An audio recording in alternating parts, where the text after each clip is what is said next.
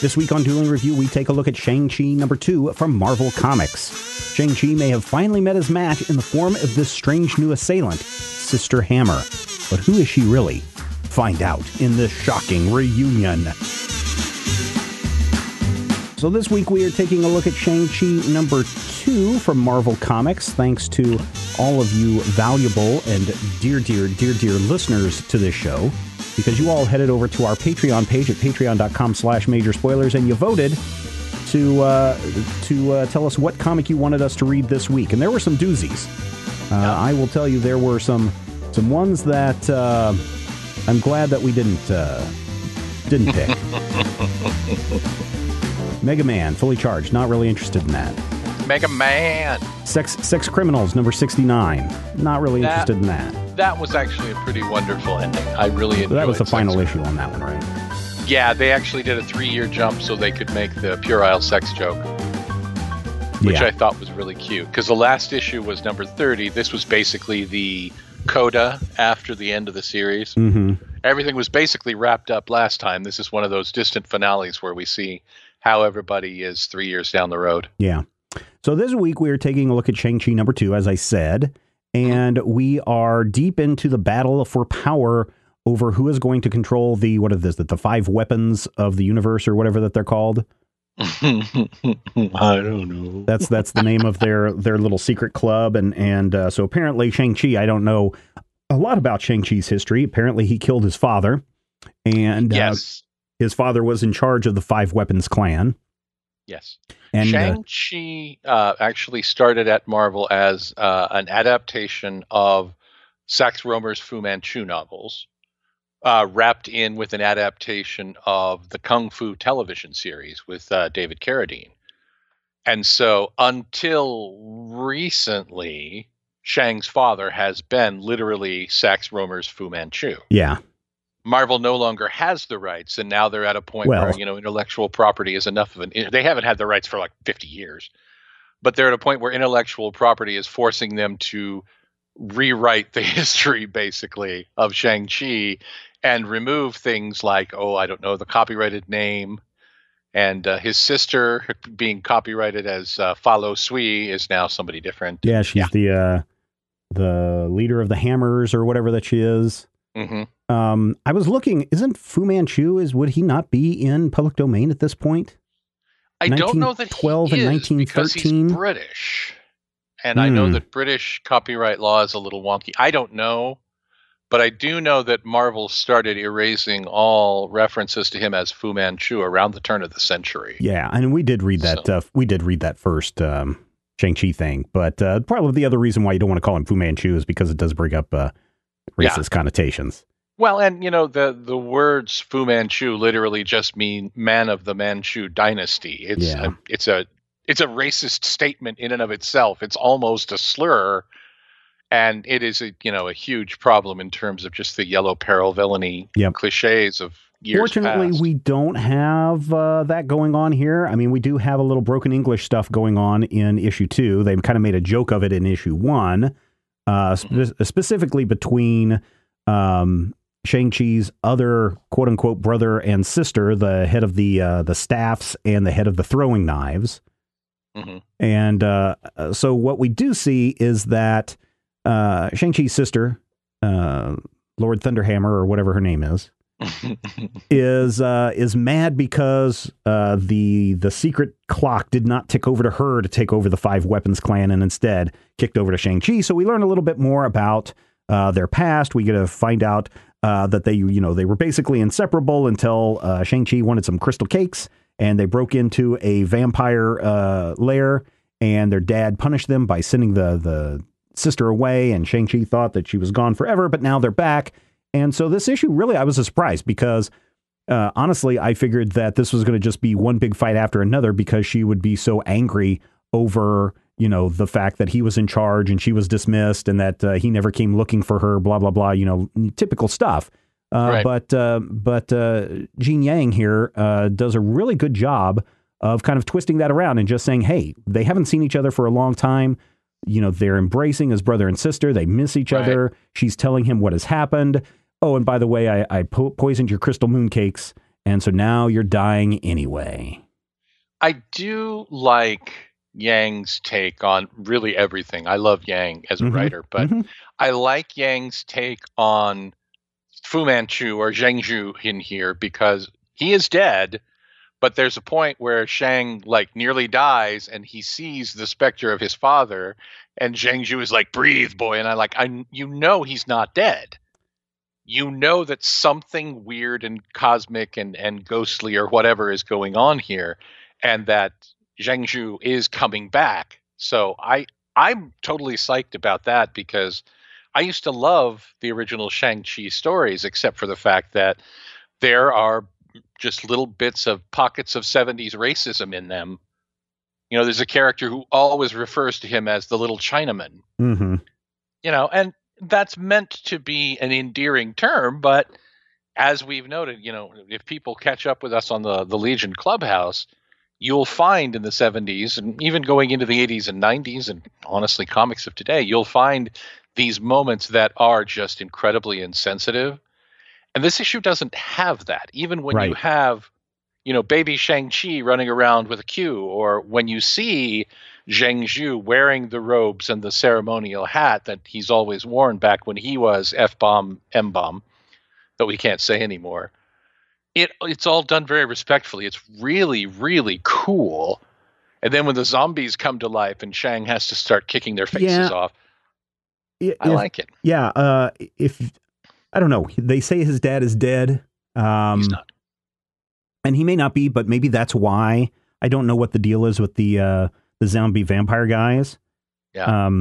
But that could be a clue. They're all dressed just like Zhengzhou. Yeah. So maybe that's something going on with the story. I think that'll be interesting to see. I think we're going to see Shang in the land of the dead sooner rather than later. Well, yeah, especially at the end where, you know, Shang-Chi, they're rowing across the river and brother and sister are there dragging him away. And he looks back and he sees the spectral vision of his dad. And he's like, "Come to me. Come visit." Yeah. So it's just like, okay, yeah, I mean, this is pretty cool. I mean, I read both. I read the first issue and the second issue. I really am digging it. I like it a lot. I think this is a fairly solid read for what it is.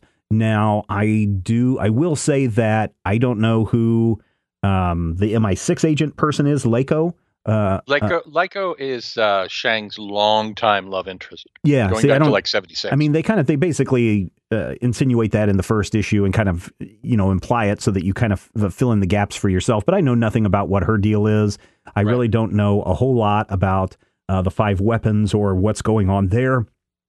But I think that this book does a pretty good job of, you know, letting you fill in those gaps on your own. So while it may not be super new reader friendly, it's new reader friendly enough to where I think that if you are into Shang-Chi and you want to know more about him, or if you think that you're into him because you have been following Lou on his movie post, you know, the Shang-Chi just wrapped the other day for the movie, that this might be something that people might want to pick up and just start reading so they can get some familiarity with the character before that movie opens sometime in the future. So I rather enjoyed it. I feel like this is a really successful attempt to rebuild Shang-Chi at a point where he's going to be exposed to a whole new readership. And there are some things in here that are definitely revisionist, but revisionist in the right way. This feels like a younger Shang than we've been seeing recently. This feels like a Shang dealing with bits of his past that I already have seen, but are being done in a new way with new characterizations and new names. And I really enjoy that. I love the fact that we're taking this character who's been around for a very long time. They're actually, you know, acknowledging his history, but they're also giving him a fresh start. It's kind of like what, you know, we've seen with the big name characters, your Captain Americas, your Thors, your Iron Mans, since 2008 or so. And I enjoy that. I love the fact that it's Yang doing this, because his new Superman stuff for DC was, you know, up until the Terrifics came out, and I think he wrote that too for a while, it was DC's most underrated book. It was amazing, and it got canned in like 20 issues. And I really hated that because it was really fascinating stuff. And I want to see more of this. My only complaint is I am not necessarily a huge fan of Philip Tan, I who actually does the really like. flashbacks. Yeah, does he do just the flashback stuff? Yeah, Philip does the flashback stuff where we see young Shang, Mm-hmm. and then the stuff that's actually taking place in the present is, stay with me here, DK Ruan, a different artist. So yeah, the modern stuff I enjoy. The first page of 10 flashback was just like, oh, I'm not sure I like this. I actually did, mostly not from the figure work, because I think some of the figure work gets a little scratchy in places, like maybe a little bit too much pencils there. But the environments, and especially whoever did the coloring on this, just was fantastic. I mean, the opening shot where you see the Hunan retreat with everything up on the mountains and the sun shining and glistening, the detail in that is really good. The detail in the zombie room is really good. I mean, I just really like that stuff. And then, of course, the modern stuff, too, I like as well. I really like the art throughout the issue. I think the coloring was really good in the issue. If I had one complaint, I would say that there are moments in the book that feel like just one or two times where I felt like we were kind of repeating something that didn't need to be repeated.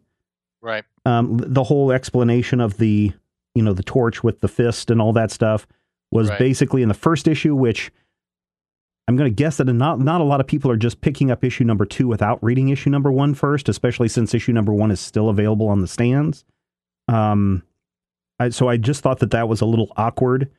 But everything else I really like. Oh, and then the comment about, oh yeah, the stars and the moon are still coming out of my body. That was said multiple times, which I was like, that could probably be tweaked or toned down just a little bit. But other than that, I just thought this was a great issue, top to bottom. I enjoyed it. And I think that for me, the little touches are nice. I'm not sure, but I think that part of the Five Weapon Society is talking about the Hand, who's been a part of Daredevil lore forever. And if so, that would be awesome. But I like just the breakdown of all of this. And I really appreciate seeing Shang in a modern context rather than, just leaning back on the stories we've seen. Because he was in just recently the latest volume of Agents of Atlas. And basically they had assembled most of Marvel's Asian characters. And Shang was just in there as this wise elder statesman. Everybody had powers except for Shang. But he's the one who's like explaining to them, this is what we're going to do. I'm Shang. Hi, how are you? And it's a really, really nice touch to have that. And I love that. But I also like him being, this young, dynamic character in his individual stories here. And I'm hoping that we get maybe a balance of both. But I want to see more of this where Shang is proactive rather than merely reactive, or being the character that everybody goes, hey, you're smart. You're wise. Tell us what we should do, Sifu Shang. It is very interesting that he is not more aware of the 5 weapons, and especially that he is the leader of the Iron Fist. I thought that was a little odd, especially with his history and knowing what we know of him. And so I was surprised he also wasn't familiar with the other 4 weapons that were there. So that was just very surprising in this. And I don't know if this is a huge major change in the history of Shang-Chi that's being introduced here or not. I mean, I'm fine with it, but it's retconny in the details. I mean, the basics of my name is Shang-Chi. I was raised in my father's secret Hunan retreat. That's been part of it since the beginning. But yeah, we're getting some tweaking and some outright changes to the details of the story, which I think are working. And I'm fine with that. I really don't have a problem with that.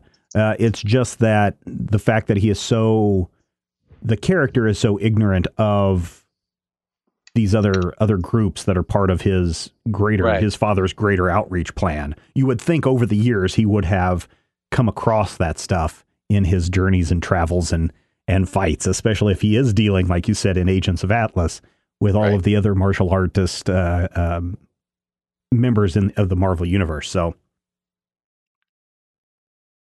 just a little nitpicky things going on there, but otherwise, again, I give this a thumbs up. I think if people want to go and check it out, I think they should. I would pick up the issue number 1 if you're going to pick up issue number 2. I think they read very well together. I just read them back to back and it was great. So that's a big thumbs up for me.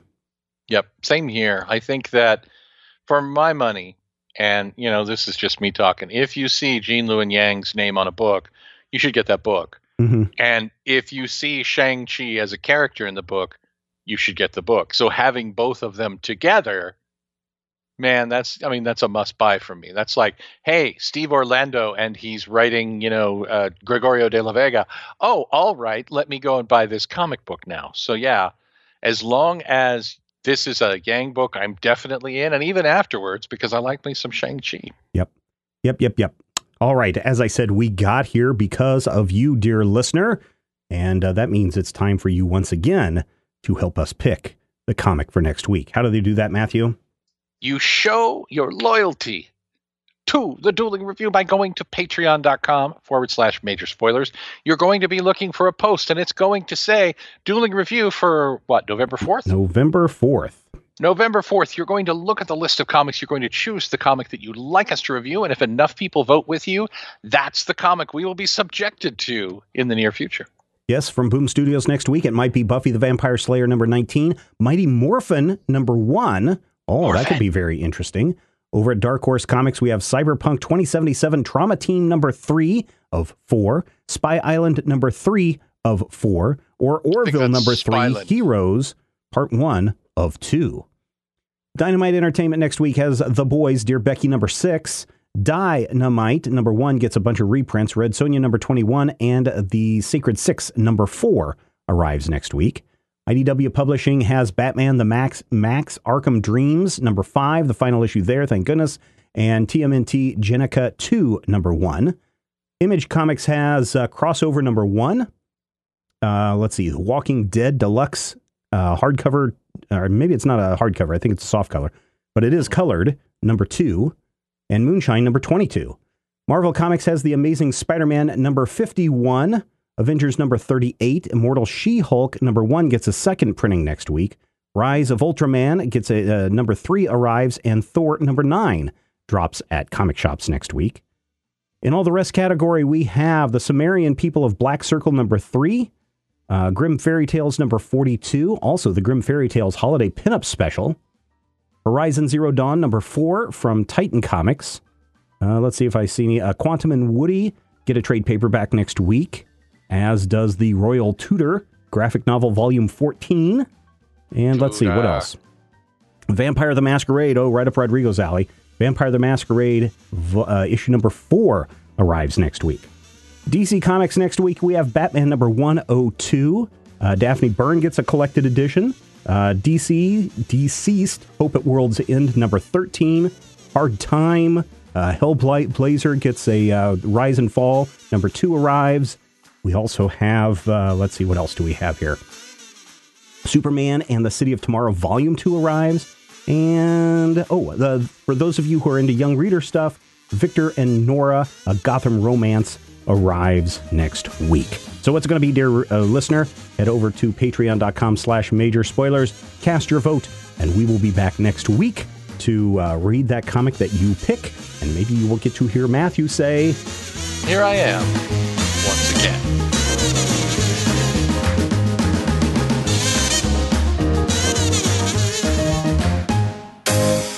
This podcast is copyright 2020 by Major Spoilers Entertainment, LLC.